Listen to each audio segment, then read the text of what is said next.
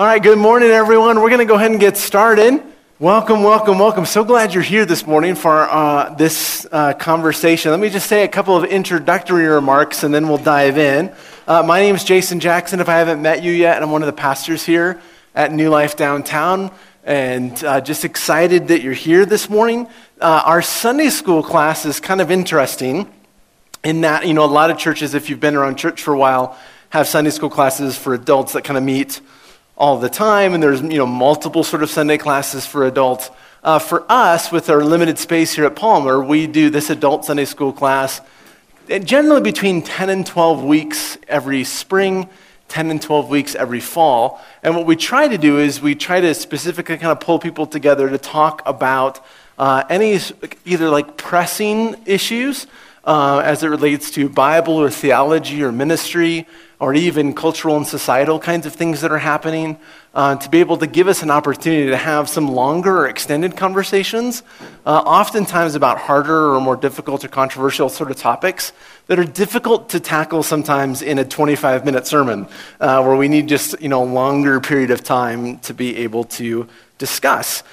We do have an email that we send out to people. So on the back table on your way out, we send an email every week that allows you to kind of know what's going on in Sunday school. And then we usually send the PowerPoint slides and those things too when we have them via that direction. So if you're trying to copy everything down on the slides, it may be easier for you just to grab and write your name down on the email list, and we'll get them sent off to you. We also podcast these. So if you're like, I want to go back and listen to that, we have 2 podcasts for New Life Downtown, one for the Sunday morning services and one for Sunday school. So you actually have to search for New Life Downtown Sunday School in order to find the podcast for this one. We do have some of the team here today that helps put the Sunday school class together. Brian and Britt Kwan are here. This is Brian, that's Britt. Brian's helping with some of the tech stuff today. Jacob Domeyer is the other one, but Jacob is not here this morning, but we're grateful for their help kind of in putting all of this together. And today we're kicking off a 3-week series on the topic of women in ministry. So this really kind of came to the surface last fall in the midst of all of our conversations about singleness, where there was a number of questions that came up during those conversations related to this particular topic. And so we wanted to be able to circle back around to spend some specific time talking about women in ministry. Today, what we're going to specifically do is focus on the relevant biblical passages. So we're going to look at those texts. So there'll be a lot of texts on the screen that we're going to be working through. Know that we're going to be focused solely on the New Testament text rather than the Old Testament text, just for the sake of time. And we're going to focus specifically on the texts that are related to women in ministry rather than women and the roles in marriage and family. So we're going to be kind of limiting the scope of the discussion to those, though there might be questions that come up in the middle of it that you have, and that's fine. Let me say from the start that I recognize that this is a very controversial and polarizing topic. This is not generally a topic of conversation that people don't have an opinion about.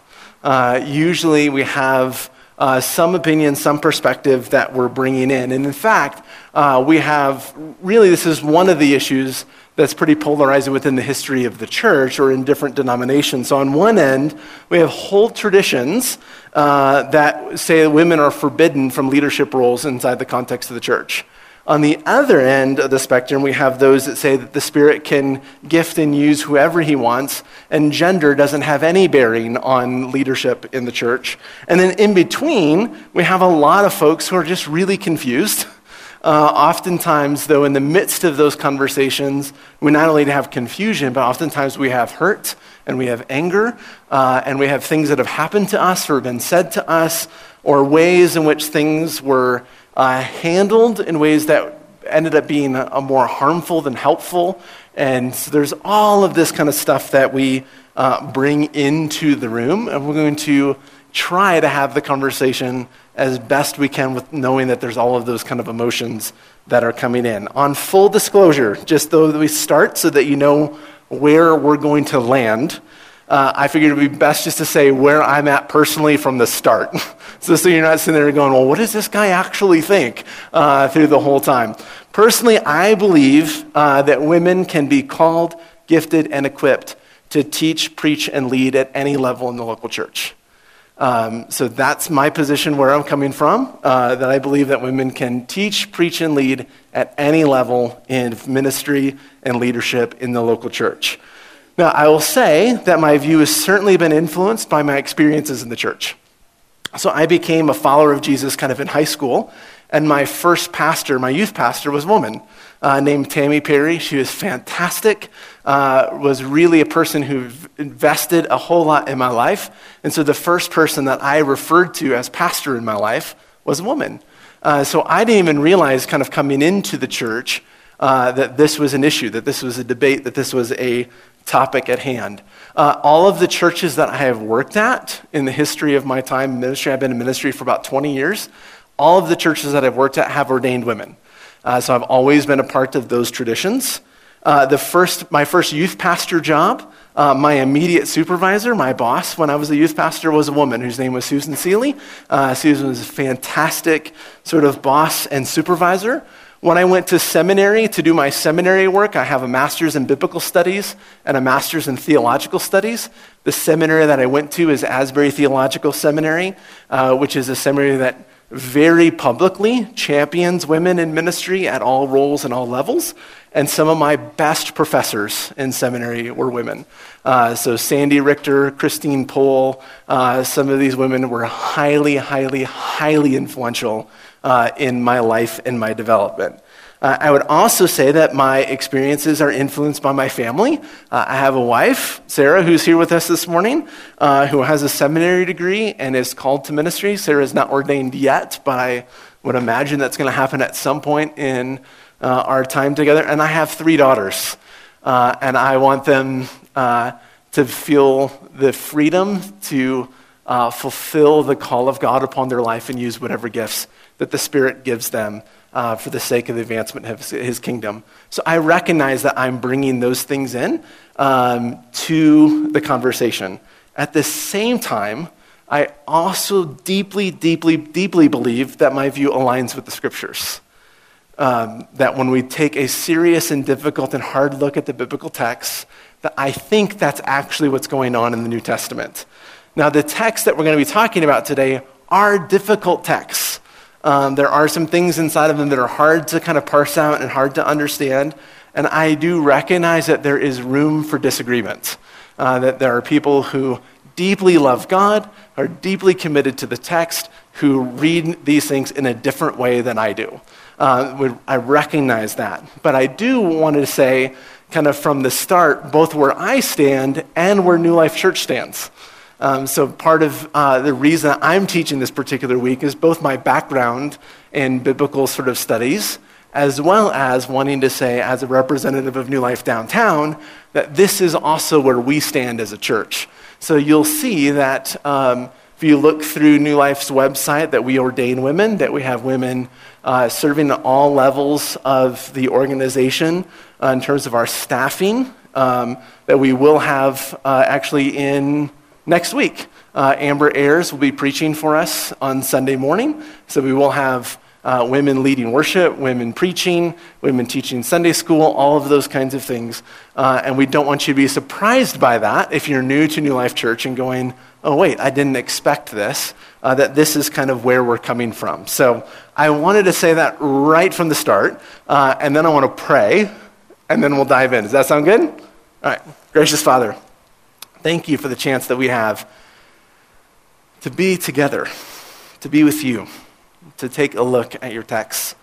And we ask today that you would continue to shape us and form us into your image and likeness, and help us to know not only what it means to be formed individually, but help us to know what it means to be formed collectively, communally, to be the kind of church, the kind of people who in our life together reflect the very intentions and hopes and dreams of the gospel. And help us to debate and struggle and wrestle well in places where we may have differences of opinion or differences of interpretation or difference of perspective. Help us to do that in a way that is glorifying and honoring to you. We love you and thank you. In Jesus' name we pray. Amen. All right, so as we dive in, here's a couple things I want us to keep in mind if I can get my computer to work. We have a question already. Go for it. Yeah, and so I'm specifically talking about that, but I would say anywhere else as well. But I'm specifically going to be focusing on the local church. So I personally don't have an issue with women in leadership at any level anywhere in society. But I'm specifically talking about the local church, kind of in that context. All right, here we go. All right, so here's a couple of things that I like to keep in mind when approaching some difficult texts, particularly texts that are related to things such as the topic that we're talking about today. First of all, when approaching these kinds of texts, I think we have to acknowledge and accept the patriarchal cultural context. We can't pretend that the scriptures aren't being written to people who live inside of a patriarchal context. As much as maybe times that we want to do something else with the culture, we can't simply ignore the fact that that is the cultural milieu in which the writers of the scripture are writing into. That there is a patriarchal sort of context that is dominant across the ancient Near East. So that is there in the text. It is the cultural sort of background. And I think we have to be careful, though, in that recognizing that we don't canonize culture, right? That there are certain things about all kinds of places and times where people have things that are related to their culture that we don't necessarily say, well, this cultural thing should be bearing upon everybody everywhere at all times. We have to recognize culture and accept and kind of deal with it without canonizing it or without like getting angry about it in the sense like, oh, I just wish it wasn't that way. Like, that might be fine, but we can't sort of like argue it away in some sense. It's there. So we have to kind of keep that in mind. Second, when we're dealing with things that are related to those kind of topics, I think we have to pay close attention to what's culturally new or culturally different. If this is the sort of surrounding cultural sort of context, then we should be looking for things that might be new or different inside the culture being created for the people called according to Christ. That what might be new or different or startling as it relates to the larger sort of cultural context. Secondly, I think when we look at texts, we have to consider every text's context. So I had a seminary professor saying, every text without a context is just a pretext to say whatever you want. So we have to in some way wrestle with the fact that these verses are set within other verses in an immediate context. Those verses are set within books. Those books are set within a canon. So we have to kind of wrestle with the overall sort of perspective of Scripture and not just sort of isolate ourselves to one particular verse, but think about the way that those things all fit together.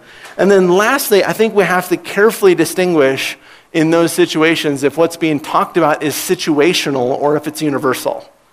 Is what's being talked about a situational sort of thing that's being written, or is it a universal thing that's being written? For example, most of Paul's letters are written to specific churches in specific cities at specific times to specific people who are dealing with specific issues. And oftentimes inside of those letters, he's talking about things that are true for all of God's people everywhere all the time. But there's other times that he's saying, okay, here's what's going on in this church, and let me tell you what I think you should do about that right here and now. And so that can be difficult for us to kind of parse out and figure out what's happening. So those are the things that I'm kind of keeping in mind as we go through and wrestle with them. But I want to stop real quickly and see if there's any questions about my first two slides before we go any further. And I'll just kind of stop periodically when I need a drink of water to ask questions.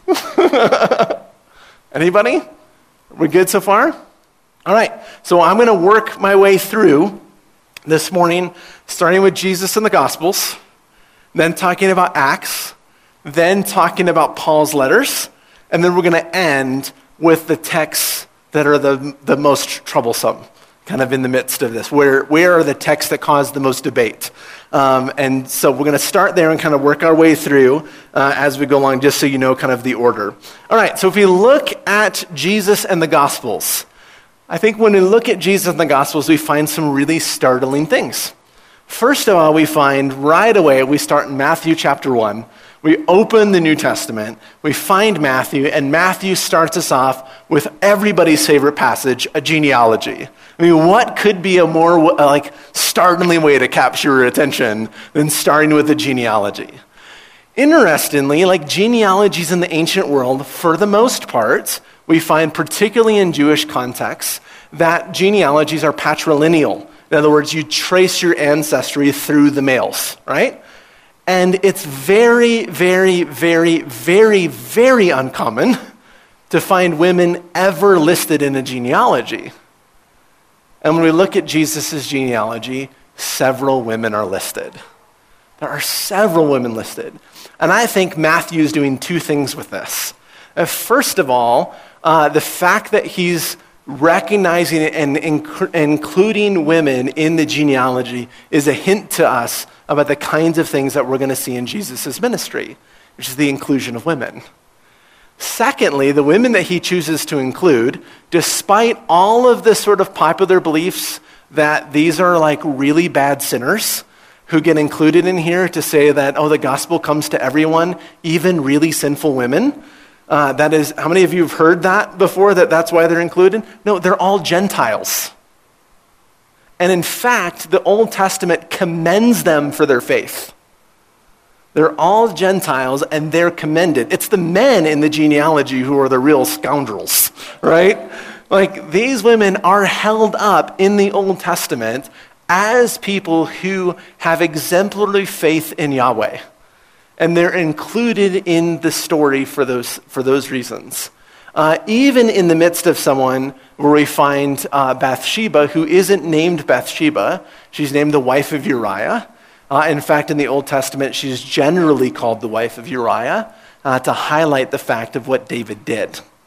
That David took somebody else's wife and he killed her husband. Of highlighting what it is that David has done.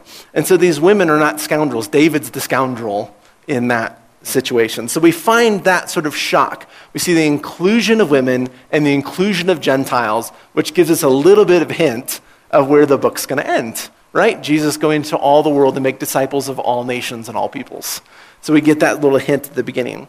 Now, we do see that as Jesus starts his ministry, that he calls 12 disciples or 12 apostles who are all male, right? So this is often used as a situation of saying, well, Jesus only has male apostles or only has male disciples, and therefore leadership should be restricted because this is the pattern that Jesus has. Well, they were also all Jewish, and we don't say that only those who have a Jewish ancestry should be given leadership inside of the church, right? So we don't make that sort of comment. And the other thing that we do find as we look a little bit more closely at the text is that, yes, we do find the 12, and yes, they all are Jewish men. We can't deny or ignore that fact. But we do also find that Jesus has other disciples. And among the other disciples, among the other people who are traveling with him and following him, we find Mary and Joanna and Susanna and many other women who are actually helping to fund the entire operation. And they're following Jesus as well. And the interesting thing is, as far as I know, we have no other indication in the ancient world of a Jewish male taking on female disciples. That this is new. What Jesus is doing. He's including women in his close circle of followers. This would have been in some ways considered culturally scandalous. But Jesus is including them in with his disciples. We see this in Luke 8, 1-3, where we see soon afterwards he went on through the cities and villages proclaiming and bringing the good news of the kingdom of God. The 12 were with him, as well as some women who'd been cured of evil spirits and infirmities, Mary called Magdalene, from whom 7 demons had gone out, and Joanna, the wife of Herod's steward Chuza, and Susanna, and many others who provided for them out of their resources. So we find this inclusion.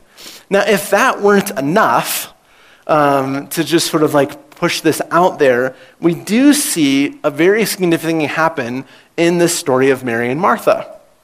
Now, when we hear the story of Mary and Martha, we're oftentimes sort of like, oh, see, Mary chose the better thing. She chose intimacy and devotion to Jesus, and Martha was just all busy, being a busybody, and she should have known kind of the better thing to do.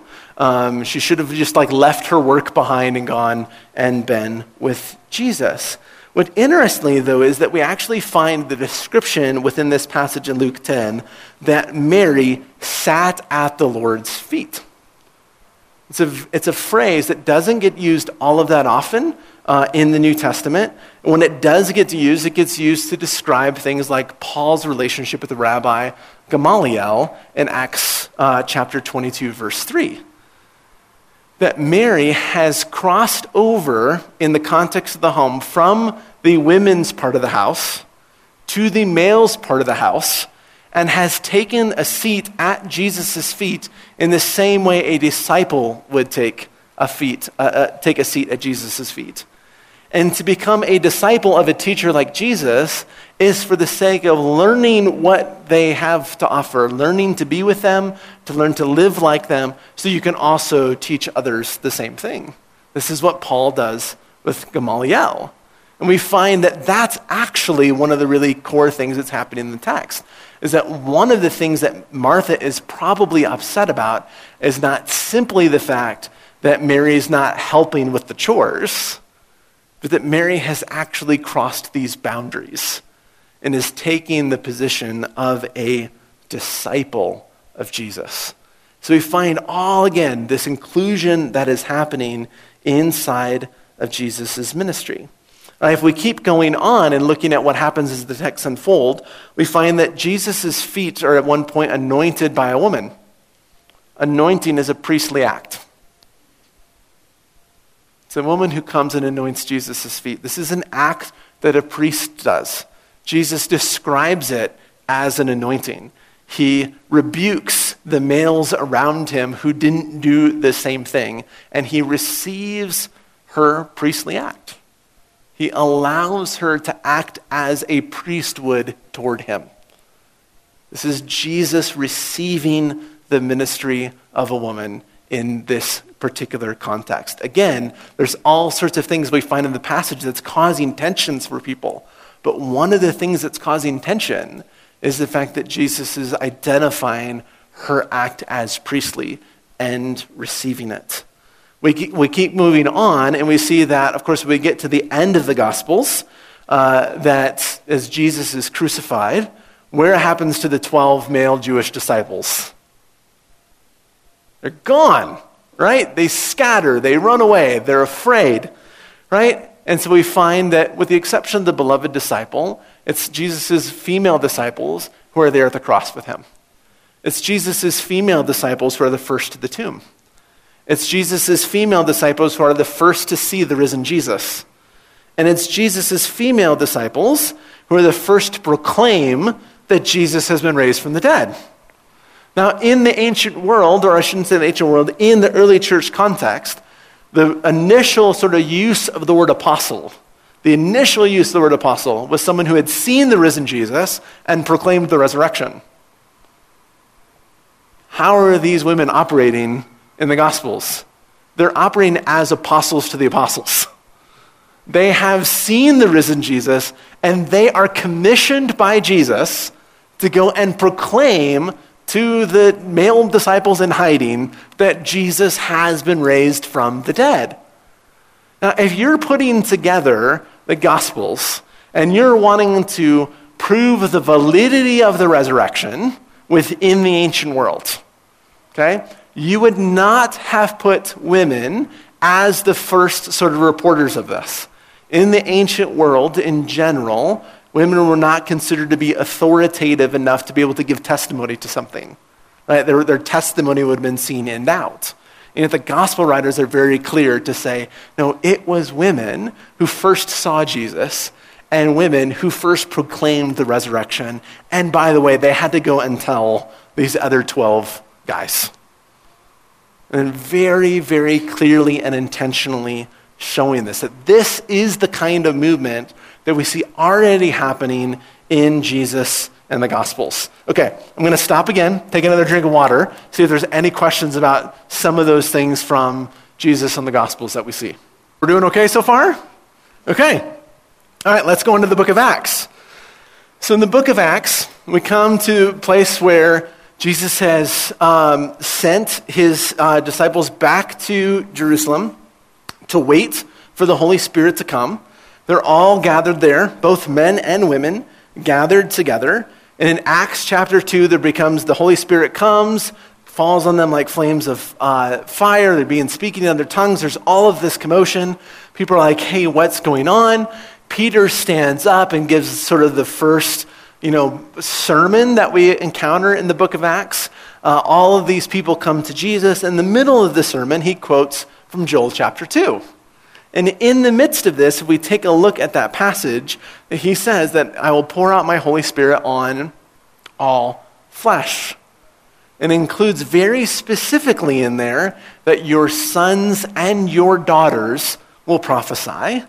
And that even upon your slaves, both male and female, both men and women, and they will prophesy. So we see that as Peter begins to stand up and say, what is it that God is doing in and through Jesus and the coming of the Holy Spirit? So he's fulfilling this prophecy from Joel. And this prophecy from Joel says that the Spirit, when the Spirit comes, does not pay attention to gender.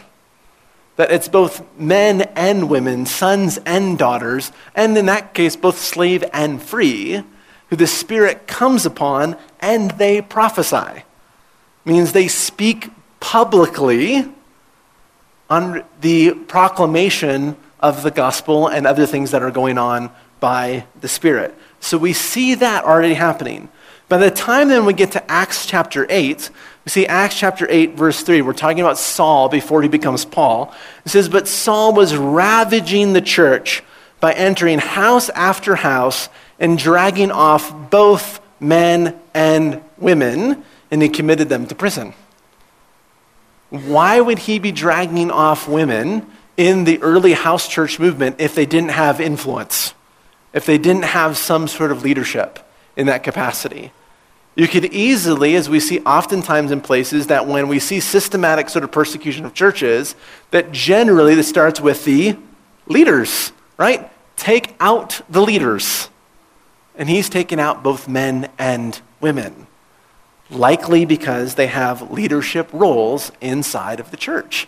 And we find this as Acts goes on, that we see when we get to Acts chapter 16, that there's a mention of Lydia and her entire household coming to Christ. She is the head of a household. They're coming to Christ, and she becomes a patron, someone who offers hospitality to those who are going around and proclaiming. So we see Lydia taking on this kind of role. But even more importantly, when we go down, we see in Acts chapter 18, we find the mention of a couple named Priscilla and Aquila. They're also mentioned in Romans chapter 16, a passage we're going to talk about in a little bit. And Priscilla and Aquila, they're in this town, and Apollos comes by, the famous sort of missionary Apollos, and they take Apollos aside, and they begin to correct him and begin to explain to him a little bit in clearer and better terms about the way. Here, this prominent church leader in Priscilla and Aquila, it doesn't just say Aquila, it says both of them. And if Paul is following normal convention in the ancient world is that you'd list the more prominent person of a couple first. Why does he mention Priscilla first and not Aquila? Both times. In Acts, she's mentioned first, and in Romans 16, she's mentioned first. Likely because maybe she had the more prominent leadership role amongst the married couple. Now that's debatable, but it is a very possible reading. And so she's teaching in this context. And then we find this mention in Acts 21 of Philip's daughters being given the gift of prophecy. If we think about prophecy in the early church, we see that Paul, when he's talking about it, gave some to be apostles and some to be prophets. Right? These are the top two sort of tiers for him in terms of gifting and leadership, apostles and prophets. And we find this again both in Acts chapter 2 and in Acts 21 being associated with women. And prophecy is a public ministry sort of place. There is speaking involved with prophecy. And so we find those kinds of texts there in the book of Acts. All right, questions about the book of Acts? Were you good so far still? All right, we're going to go on to some of Paul's letters, specifically Paul's letter to the Romans. And it's fascinating when we look at Romans 16 in particular, so the very end of the book of Romans. It's that part of Romans, kind of like Matthew chapter 1, where people stop reading after 15 because Paul just starts mentioning people. And it's like, oh, I don't really want to keep reading, so I'm going to skip on to the next letter. And we miss then a really profound thing that's happening in the midst of Romans chapter 16. So Romans chapter 16 verse 1 begins and says, I commend to you our sister Phoebe, a deacon of the church, so that you may welcome her in the Lord as is fitting for the saints, and help her in whatever she may require from you. For she has been a benefactor of many, and of myself as well.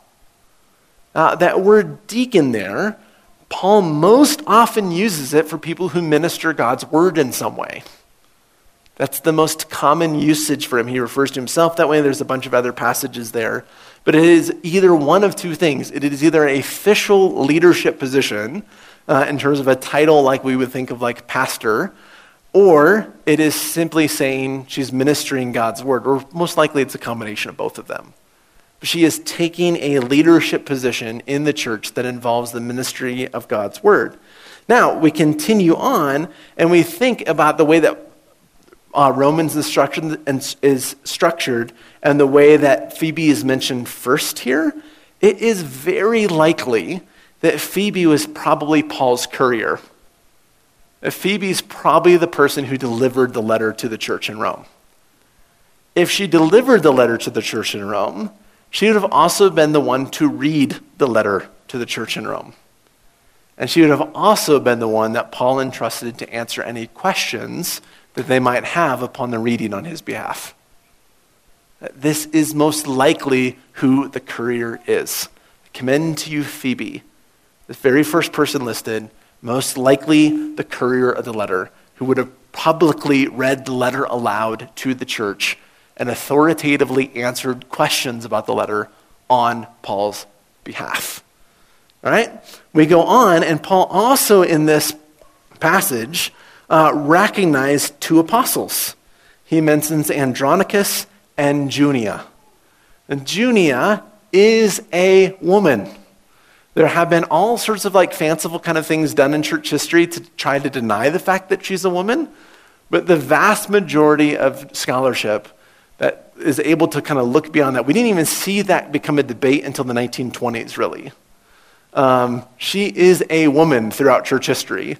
And then in the 1920s, it's like, I'm not so sure about this. Like, this feels a little bit like there's probably some other explanation, and we begin to see changes starting to happen. That Junia, a woman, is listed as an apostle. Again, meaning that she saw the risen Jesus and proclaims the resurrection and has that kind of authority of leadership within the context of the church. If we keep looking on through Romans chapter 16, we do see that in the context of 16, Paul greets about twice as many men as he does women, but he commends the ministry of twice as many women as he does men. So as he's going through this letter, he's continually commending the ministry of women inside of the church. I don't think this is accidental. We think about the whole sort of build-up of Romans and some of the things that he's saying within that context, and then he's going in and he's commending these women for their leadership in the church. This is the world that kind of Paul is writing in. When we think about some of Paul's other letters, we see that in Philippians 4, 2 and 3, he mentions two women as co-workers in the gospel. And we find in 1 Corinthians 11, him giving instructions for when women pray or prophesy in the church. This is what should take place. Now, granted, we're going to take a look at that passage because it's a little bit complicated and contentious, but the fact is he's saying when a woman prays or when a woman prophesies in the church, this is what should happen. So again, commending them in ministry publicly in the gathered body of the church together. So we see all of this kind of in Paul's letters coming into some of these other passages. All right, I'm going to stop again. See any questions that we have kind of on some of these passages in Paul. Yeah.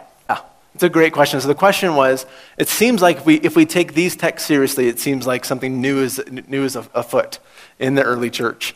And yet, at some point when we look at church history, something changes. There's several books out there that would make the argument, and I would agree with them, that if we look at the first 3 centuries of the church, this is what we see.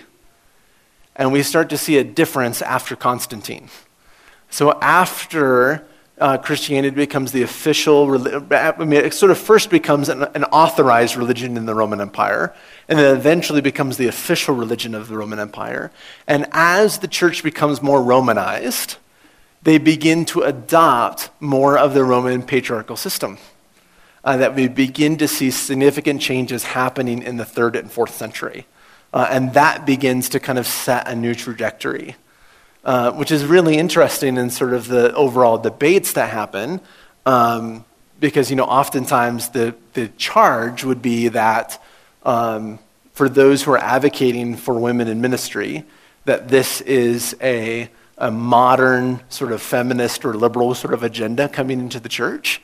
And I would say, no, I think it's a gospel and early church agenda. And so really, we're not trying to do something new. We're trying to recover what had been lost in that transition. But that seems to be the most likely sort of place that begins, is within the sort of, and the church starts to become very hierarchical at that point. Much more structured, much more organized. You now have this sort of massive amount of people who are suddenly converted. And all of the resources and strength and power of the Roman Empire are connected to the church. And so you begin to see all of these changes happening kind of around in that time. Great question. Anybody else? Before we get into the really fun passages? Like head coverings and things that everybody just loves to read. All right, we go okay so far? All right, so let's take a look at this passage in 1 Corinthians 11. So this is obviously one of the contentious sort of passages. What do we do with this? So we're going to read it to start with so we know kind of all what we're talking about. 1 Corinthians 11, 2 through 16. It says, I commend you because you remember me in everything and maintain the traditions just as I handed them on to you. But I want you to understand that Christ is the head of every man, and the husband is the head of his wife, and God is the head of Christ. Any man who prays or prophesies with something on his head disgraces his head. But any woman who prays or prophesies with her head unveiled disgraces her head. It is one and the same thing as having her head shaved. For if a woman will not veil herself, then she should cut off her hair. But if it is disgraceful for a woman to have her hair cut off or to be shaved, she should wear a veil. For a man ought not to have his head veiled, since he is the image and reflection of God, but the woman is the reflection of man. Indeed, man was not made from woman, but woman from man. Neither was man created for the sake of woman, but woman for the sake of man. Verse 10, for this reason a woman ought to have a symbol of authority on her head because of the angels, which is just a weird kind of recognition. Like, we don't know what to do with that reference. Nevertheless, in the Lord, woman is not independent of man, or man independent of woman. For just as woman came from man, so man comes through woman. But all things come from God. Judge for yourselves, is it proper for a woman to pray to God with her head unveiled? Does not nature itself teach you that if a man wears long hair, it is degrading to him? Which is, it's surprising me. This doesn't come into the conversations ever, right? We'll leave that aside. But if a woman has long hair, it is her glory. But if a woman has long hair, it is her glory. For her hair is given to her for a covering. But if anyone is disposed to be contentious, we have no such custom, nor did the churches of God. All right, so what do we do with this? So a couple of things. I think, first of all, we can't miss the fact that Paul, again, ranks prophesying ahead of teaching when he's talking about gifts to the church. We cannot miss the fact that Paul addresses both men and women here. Okay? So we're talking about prophesying, which he considers to be something high in sort of the general sort of gathering of the church. He's saying that is something that women can do publicly, both prophesy and pray, which would have been pretty incredible inside of that context. He doesn't just address women here. He addresses both men and women, though we want to just make it one side of the equation. We can't ignore the fact that he's talking about hair lengths and hairstyles and all of those kinds of things, head coverings, which are all things about dress codes and hairstyles, right? So those things are part of the conversation that he's having here. That's actually primarily what the passage is about. The passage is primarily about contention. Did you notice what he said at the very end? It's not our custom to be contentious. So we have contention happening inside of the church as it relates to dress code and hairstyles. Now, within the larger context of what he's writing in, for a married woman to be walking around without a head covering was considered promiscuous. In fact, there's evidence that suggests that when women do not have their head covered, it is an indication that they may be a prostitute within the larger sort of context of the city in which Paul is writing to. So you've got all of this other stuff kind of happening around the way. But we have to recognize that when we're talking about hairstyles and dress, these are culturally conditioned kind of ideas. Like we would probably say, if, let's say, for example, that there was a young person, let's just say fresh out of seminary, who was coming to preach at New Life downtown and showed up in a bathing suit.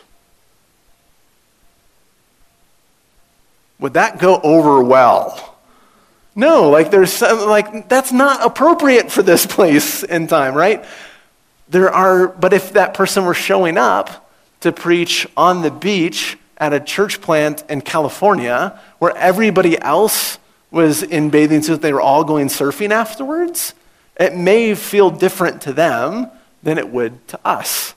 There are some of those things that are culturally conditioned. Again, we cannot deny the fact that we're writing in a patriarchal context, in an ancient context, and these things are part of their life and their world together. But what seems to be happening is that within the context of this gathered community in Corinth, is that both men and women are exercising freedom from social conventions that typically differentiated their gender. This idea of head coverings and long hair and short hair, all of these things are social conventions that typically differentiated gender as well as roles in society, whether or not somebody was married or unmarried, whether they're a prostitute, not a prostitute, all of those kinds of things. And I think for Paul, one of the underlying kinds of things that goes on for him is that Paul's frequently going to ground his arguments, as he does here and elsewhere, in creation, right? In talking about Adam and Eve a lot in these kinds of passages. I think one of the things we have to keep in mind for Paul is that for Paul, male and female are created in the image of God and created good. That gender is something that is part of God's created order and God's created design.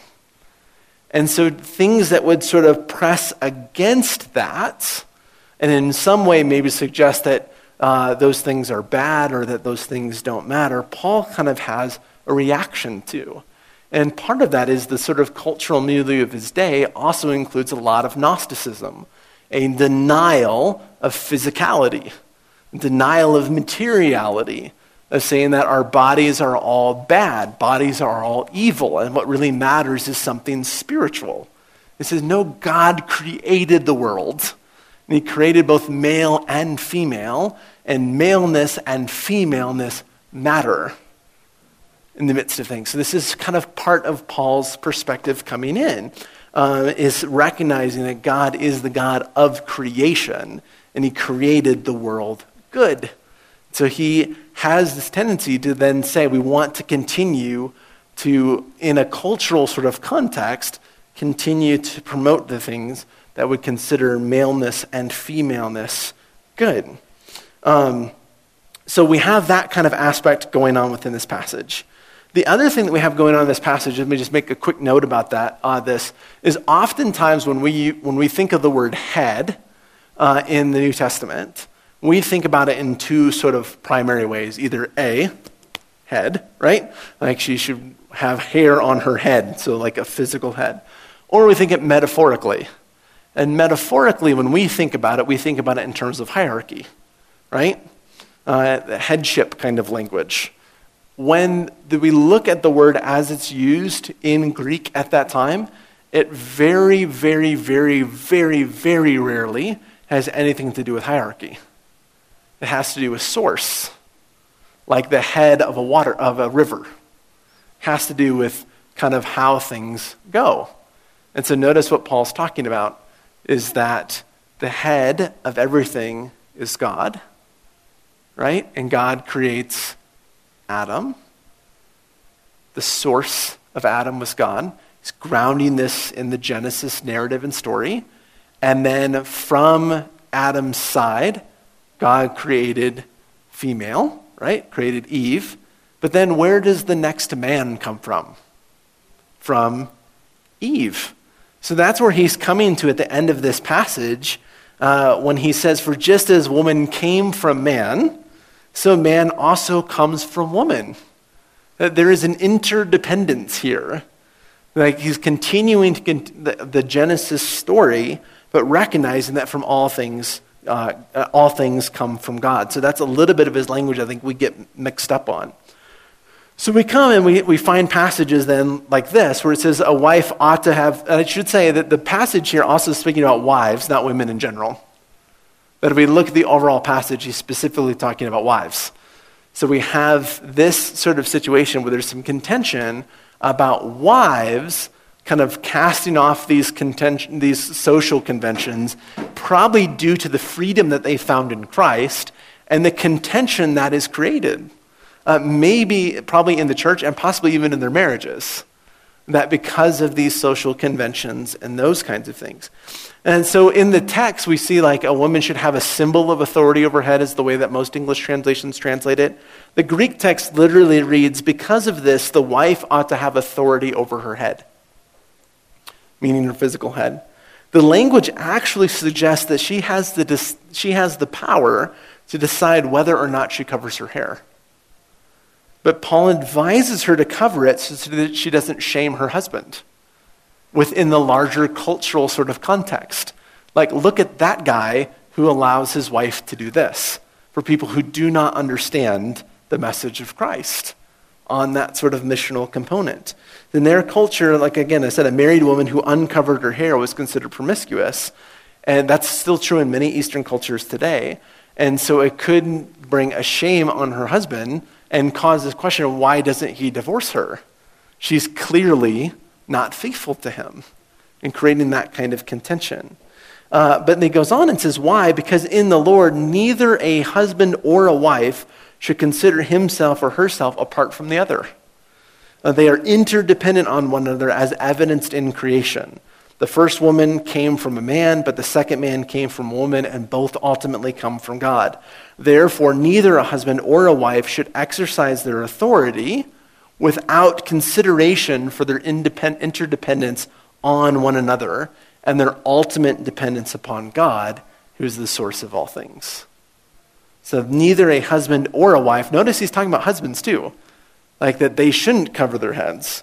Therefore, neither a husband or wife should exercise their authority without consideration of their interdependence on one another and their ultimate dependence on God, who is the source of all things. So we have, that is the passage in which he's dealing with here, saying, hey, when we go about the ministry of the church, when women pray, when women prophesy, when men do, and particularly here when husbands and wives do, they should do so in such a way that recognizes their interdependence upon one another and both of their dependence upon God. So that worship is actually something that is not contentious and distracting. not denying their freedom from being able to do this, but saying, hey, we need to go about doing this in such a way that leads to the building up of the body and not to the tearing down of the body. This is the kind of things that Paul has in mind. So that's where the source language comes in there. All right. Any questions on that passage in 1 Corinthians before we get into the really, really sticky passages? No? Yeah. So the comment was whether or not there's that healthy kind of conversation about interdependence between husband and wife kind of in the general teaching of the church. And I would say, from, again, these highly debated passages, right, and room for differences of opinion. But when I look at something like Ephesians and the household codes there, we oftentimes read them in a hierarchical sort of way, right? That wives submit to your husbands, and, we have that sort of hierarchical sort of passage. But interesting, the passage begins with submit to one another out of reverence for Christ. The word submit actually doesn't even appear in the next verse. You can't get wives submit to your husband without reading submit to one another in love. That's where the verb is. It's carried over into the next thing. So it's mutual submission, which is being talked about there, which would have been new in the ancient world. It's the same way where Paul says at one point, a wife's body belongs to her husband, but he also says a husband's body belongs to his wife. That second part about a husband's body belonging to his wife, absolutely revolutionary in that world. Wives were expected in an ancient sort of patriarchal sort of culture to only do with their bodies what their husbands said they could do. But husbands could do whatever they wanted. So husbands could be promiscuous and do kind of whatever they wanted with their bodies, and wives were restricted. And if they weren't restricted, then they could easily be divorced. And he's saying, no, I'm not having any of that. Like, both of your bodies belong to one another. And so there's all of that kind of teaching that Paul is continuing to do, I think, through there that kind of moves toward this interdependence and mutuality, mutual submission, so that this is actually what worship of God looks like in that context. Yeah. Help me with your name. I think that they're probably exercising their freedom in Christ, of saying that because of what God has done in and through Jesus and the Holy Spirit, the old rules no longer matter. And so they're exercising that freedom in the midst of that they find themselves more free and more empowered in the context of the church than in any other place in society. And therefore, they're kind of acting in that way, right? But Paul frequently will do this, where he'll tell us to restrict our freedoms for the sake of other people, right?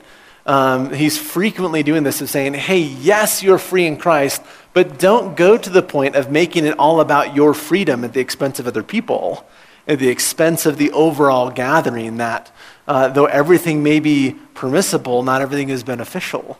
And so he's kind of coming in that same sense of not trying to deny that freedom, right? You can pray and prophesy in the context of this gathering, but saying, let's be careful to be aware of how this, your hairstyle and your dress impact your relationship with your husband, the view of your husband, and the view of you in the context of the gathering and in the context of the larger community. So there is Paul continuing to say that we give up personal freedoms, or we limit personal freedoms for the sake of others, frequently kind of going to that sense in his passages. Great question. Yeah, Maggie. The major issue in Corinthians is divisions. So we see massive divisions happening inside of this church.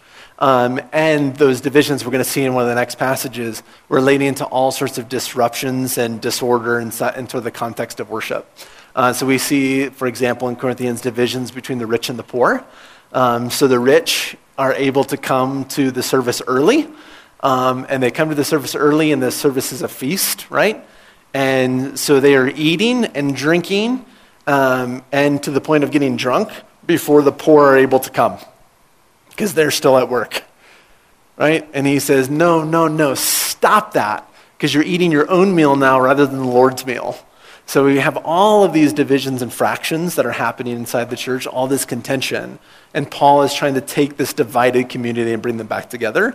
So he's addressing all of these situational things that are happening. Woman taking off her head covering, or a man covering his, the rich getting drunk on the communion wine, before everybody else shows up, all of those kind of things so that they have plenty and the poor have none. He's addressing all of those kind of things in the context.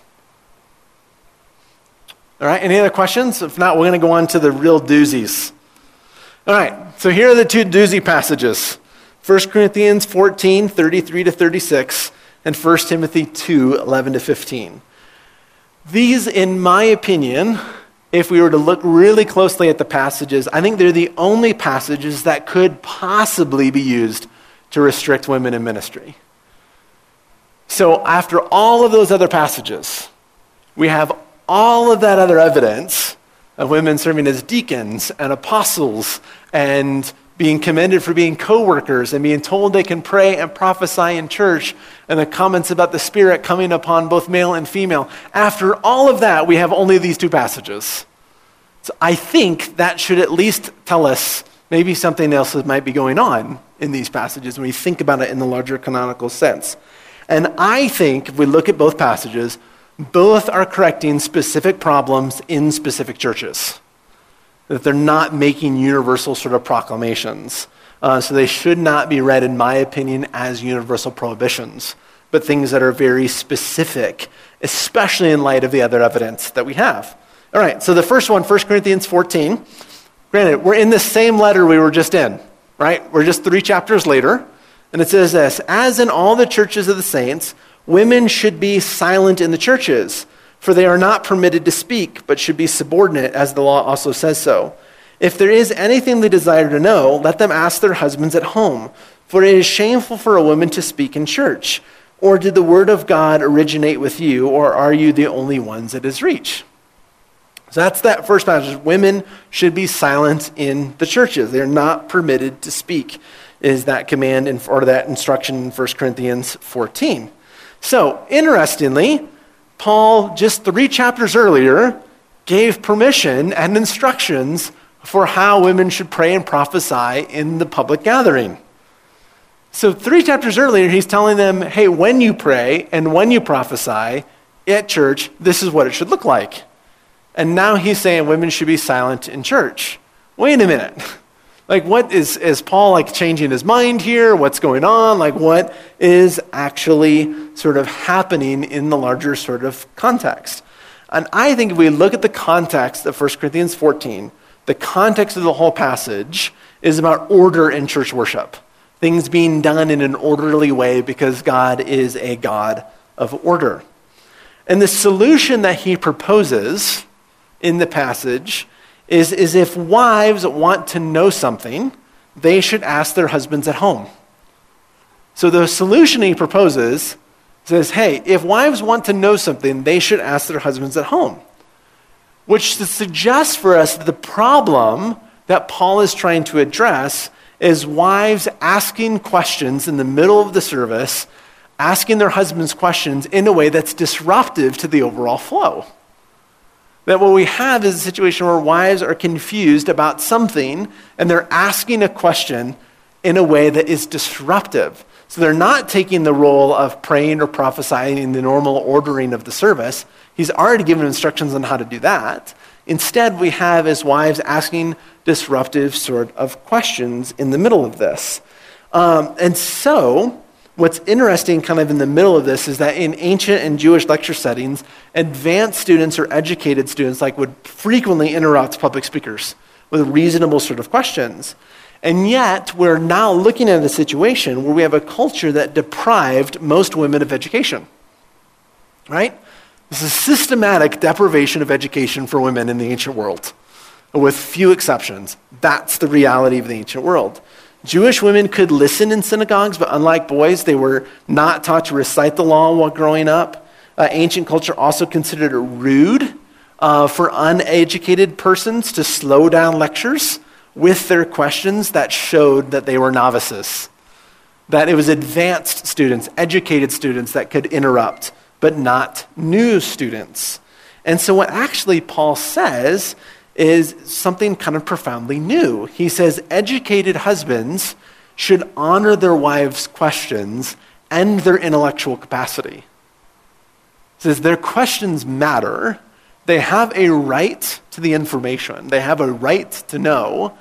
And husbands who do know, who have been educated, who might know this sort of formal language or formal rhetoric or things that are being used, should catch their wives up who've been deprived of education. The idea here seems to be so that when they have caught up, they participate in the service just like everybody else. So he's not sort of making this sort of like universal prohibition, but he's sort of making a short-term solution with a long-term goal. So he's saying husbands should take a personal interest in their wives' learning, catch them up in a way that doesn't sort of violate the order of the service. But that's pretty drastic in the ancient world, where most husbands would have doubted their wives' intellectual capacity and would have thought that they have no business asking these questions or knowing this information. This is a man's thing. And Paul doesn't say that. He says, no, this is what should happen so that we can continue on with the order of the service on that. So Paul here is actually far more progressive than other ancient writers, and seems to be that he's trying to address this specific issue. And we would probably say, too, if someone were standing up in the middle of our services and saying, hey, Pastor Glenn, I didn't understand that word that you just said. We'd probably think that was a little bit odd and disruptive. We'd probably say, hey, why don't you ask somebody else that question, right? Ask the person next to you, ask afterwards, because it's disrupting the order and flow of the service. That's the context here. It's not saying that all women, all wives should always be silent in church, but specifically addressing that particular issue within the context of Corinthians. And I think especially when we see 1 Corinthians 11, there has to be more going on here to be able to hold these two together. And I think that makes the most sense given the passage. All right, any questions on that one? Yeah, what's your name again? And so in that case, too, it would have been not like a large lecture hall, where someone's asking somebody in the back. It would have been probably a small home gathering. So any sort of questions would have been distracting for other folks. Some have argued, I'm not sure this really holds up. I'm still wrestling with it, but some have suggested that in the early home settings, that they may have modeled the home settings after the synagogue setting, in which the synagogue setting, men and women would have been separated and sitting on opposite sides of the room. So it would have been like kind of talking across the room at somebody. I'm just not sure that the home gatherings brought in that synagogue structure. Some people have made that argument. I think it's probably more, it's a small gathering, and side conversations, as we all know, in small gatherings are highly disruptive. They're distracting. And so that's, I think, probably the simpler explanation than sort of a mirroring of the synagogue.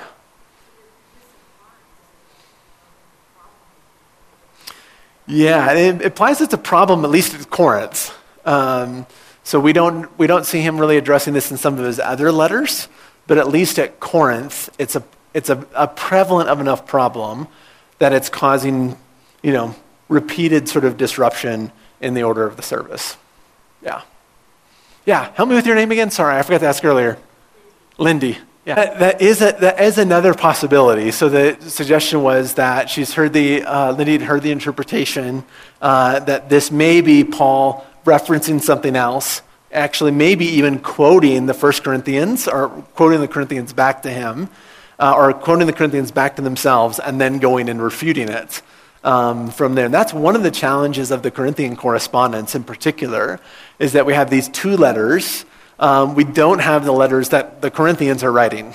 And so there's oftentimes scholars trying to figure out where is it that Paul is simply referring back to something that they wrote or something that they taught in order to refute it, and where is it that this is Paul's words rather than Paul saying, hey, this is, almost like Jesus saying, you heard it said, now I say to you, like, I heard you say this, but now I'm going to come back. And that, I think, is another possibility, of which case would, I think, both go to promoting the same idea, that Paul is saying that women can have public ministry roles in the context of the church. And that should be done within the order and flow of the overall service. So I think that it's another possibility. I think the more I look at it, I think this is the most likely one, but that's certainly a possibility as well within this particular passage. Great question, Lindy. Any other questions on that one? All right, then we're going to go on to Timothy. So 1 Timothy 2, 8 through 15. It says this, it says, I desire then, that in every place, the men should pray, lifting up holy hands without anger or argument. Also, that women should dress themselves modestly and decently in suitable clothing, not with their hair braided or with gold pearls or expensive clothes, but with good works, as is proper for women who profess reverence for God. Let a woman learn in silence with full submission. I permit no woman to teach or to have authority over a man. She is to keep silent. For Adam was formed first, then Eve. And Adam was not deceived, but the woman was deceived and became a transgressor. Yet she will be saved through childbearing, provided they continue in faith and love and holiness with modesty. So again, this is the second passage, other than the 1 Corinthians 14 one, where we see the possibility of a restriction of women in public ministry roles with the comment, I permit no woman to teach or to have authority over a man. All right, so a couple things to kind of look at, first of all, in the passage. First of all, Paul is contending, still in this passage, for a woman to study and learn in silence and full submission. Now, oftentimes we read this passage, it means, in silence and full submission to, like, her husband. That doesn't say that. Paul just says, I permit women, contends for women to study and learn in silence with full submission.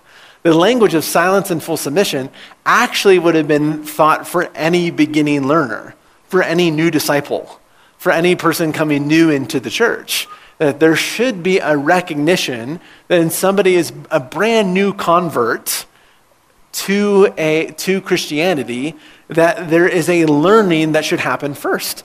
And that learning should happen in silence, thinking about, reflecting on, receiving what is being taught, and in submission to that, learning how to live according to what is being taught. So it'd be true for everybody, not just women. And so Paul's contending again still for the education of women in this context. Now, the larger context of the passage, I think, is really interesting because he's writing to Timothy, who happens to be in Ephesus. Now, if you know anything about Ephesus, Ephesus is the epicenter for the worship of Artemis, or Diana. The temple of Artemis, one of the 7 wonders of the ancient world, is right there in Ephesus. The temple of Artemis is a female cult, a female-only cult, a female-only religion that is led by female priestesses.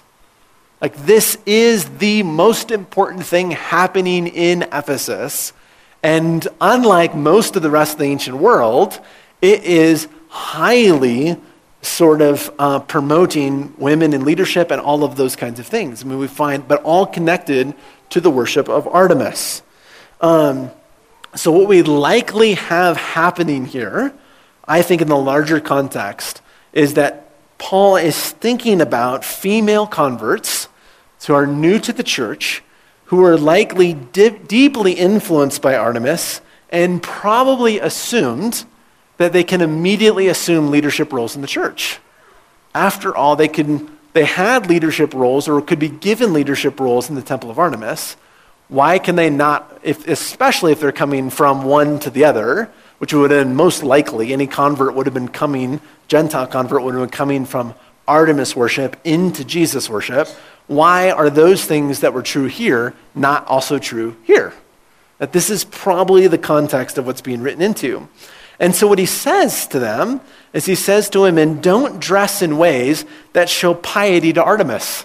The language that he's using there is probably specifically referring to hairstyles that women would use in Artemis worship, of a way of showing and demonstrating and reflecting Artemis into the world. And he says, dress modestly and do good works, because this is how you show fidelity to Yahweh. This is how you show worship to Jesus. You are no longer continuing to sort of perpetuate this hairstyle and this style of dress that shows fidelity to Artemis, but you now are moving into a new place, a new way of life, a new way of living, and so you leave the old behind and coming in to show fidelity to God. And then it's likely also, he says, furthermore, don't perpetuate Artemis' story. Instead, learn God's story. In the Artemis cult, Artemis is considered the mother of all life, that there are some versions of it that talk about how women were formed first and that man was the one who sinned. So rather than Yahweh being the creator of all things, and rather than Adam being formed first, and rather than Eve committing the first sin as we see in Genesis, and there's all sorts of things we can say about that passage, it's almost the reverse, right? Artemis is the mother of all life, that woman was formed first, and that man sinned. And so likely he's saying, I don't permit any woman to teach this myth, to teach the story of Artemis, to teach the religion of Artemis inside the context of the church. That's not going to happen. So learn the new way of Jesus, learn to live in light of the way of Jesus. And so he's probably saying, I do not right now, even the Greek verb there, probably is not, it's best read not as a universal prohibition, but as like, I do not presently permit. In Ephesus, I do not presently permit women to teach in this capacity because there's this converts coming in and he's wanting to show them the church isn't organized and led like Artemis' cult, that you are learning a new way of life. And really what Paul has ended up promoting as we look at all of his letters is not either all male-led or all female-led, as in Artemis, but a both and. But everything, again, in proper timing, in proper order, and making sure that those who are coming into the church are being discipled in the way of Jesus before they take leadership in the church of Jesus. That's most likely what's happening.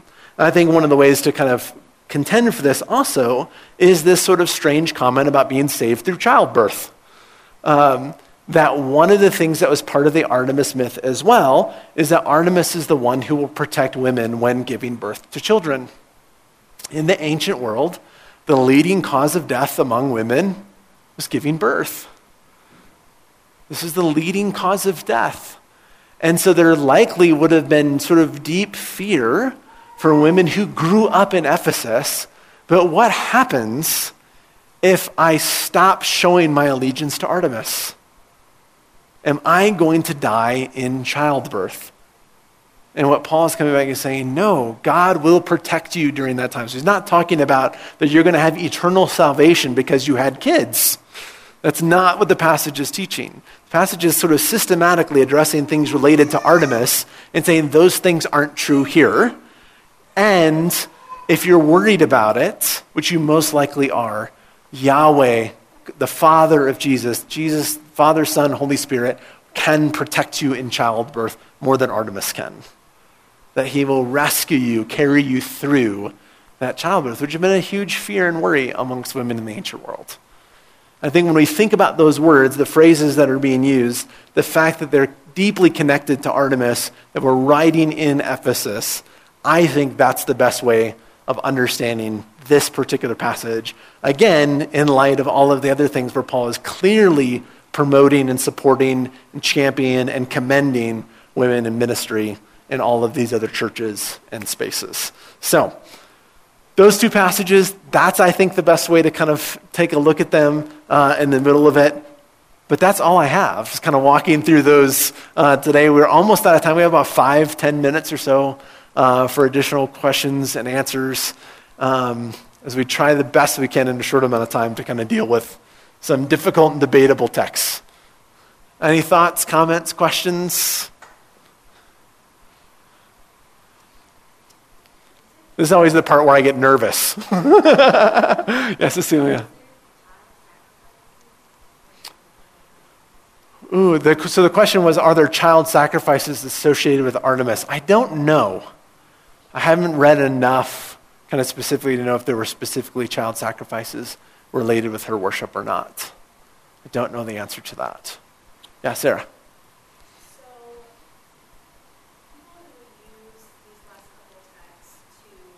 Yeah. So great question. The question was, for those who read the text differently than I do, for those who would say that these texts sort of clearly sort of prohibit or restrict women's roles in public ministry within the context of the local church, what's the reason for their argument inside of that? It's probably several-fold. It's not going to be the same for everybody. One of them is a very literal reading of the text. So it just simply says, well, no, Paul says right here, I do not permit a woman to teach. And so it's simply because it's clearly said there, then therefore that must be what Paul is advocating for on a permanent sort of level. And so there is a real commitment inside of that to a very sort of plain or literal reading of the text. That is kind of the most predominant thing. The interesting thing is I think all of the other passages become very difficult in the midst of that. What do we do with all of these other women and situations and arguments and the things? Well, those must be exceptions. This is the clearly stated rule, so those must be exceptions. And so there's a little bit of kind of that there. I think secondly, one of the reasons would be just an aspect of tradition. So for example, if we take our Roman Catholic brothers and sisters, we would find, interestingly, like in 1976, I think is when there was this huge sort of gathering of biblical scholars within the Catholic tradition, and they said very clearly that there's nothing that we find in the Old Testament or in the New Testament that restricts women from any role of leadership in the Catholic Church. Instead, they had to base their argument on tradition. And so they said that we can't base this in the text. We can only base it on tradition. And they clearly said that, like think of 76. So they didn't make any changes, but tradition becomes a huge thing for folks. That is one of the things that comes into play. I think one of the other aspects that probably comes into play in the midst of that is the cultural sort of wars and tensions and those things of the sort of, I think, a dominant perception that this is somewhat new teaching to the church, rather than being present in Jesus and the Gospels and the text, because they're reading literal those passages in that sense, that this therefore must be a new introduction to the church. We don't have it in our own tradition, whatever those traditions happen to be. Therefore, it must be coming from somewhere outside. And if it's coming from outside, it must be coming from a feminist, liberal sort of agenda. And so then therefore there's sort of almost a bulwark that's put up. Like we have to like hold on to this because we're being attacked from the outside. In the middle, so I think that contributes in the middle of things. And I'm trying to be, I hope that's fair for anybody who's listening or maybe anybody who's here who feels differently about those things. I apologize if that's not a fair perspective. For those who are in those traditions. So I know people in those traditions who I vehemently disagree with and love them, and they love Jesus. We just have different opinions, and I would say that's my perspective on their difference of opinion. They may say it differently than I would. I want to recognize that. Yeah, Larissa. Interesting. Yeah, so the comment was, I was going to say it for the podcast, Larissa had heard that kind of we see patterns in church history where that in kind of fresh moves or new moves or kind of interesting kind of movements within the spirit, that women are oftentimes kind of very much included in leading in those early movements, but as that movement becomes more institutionalized or a little bit older, then oftentimes then we begin to see kind of these other structures coming in and women being kind of moved out of those kind of roles.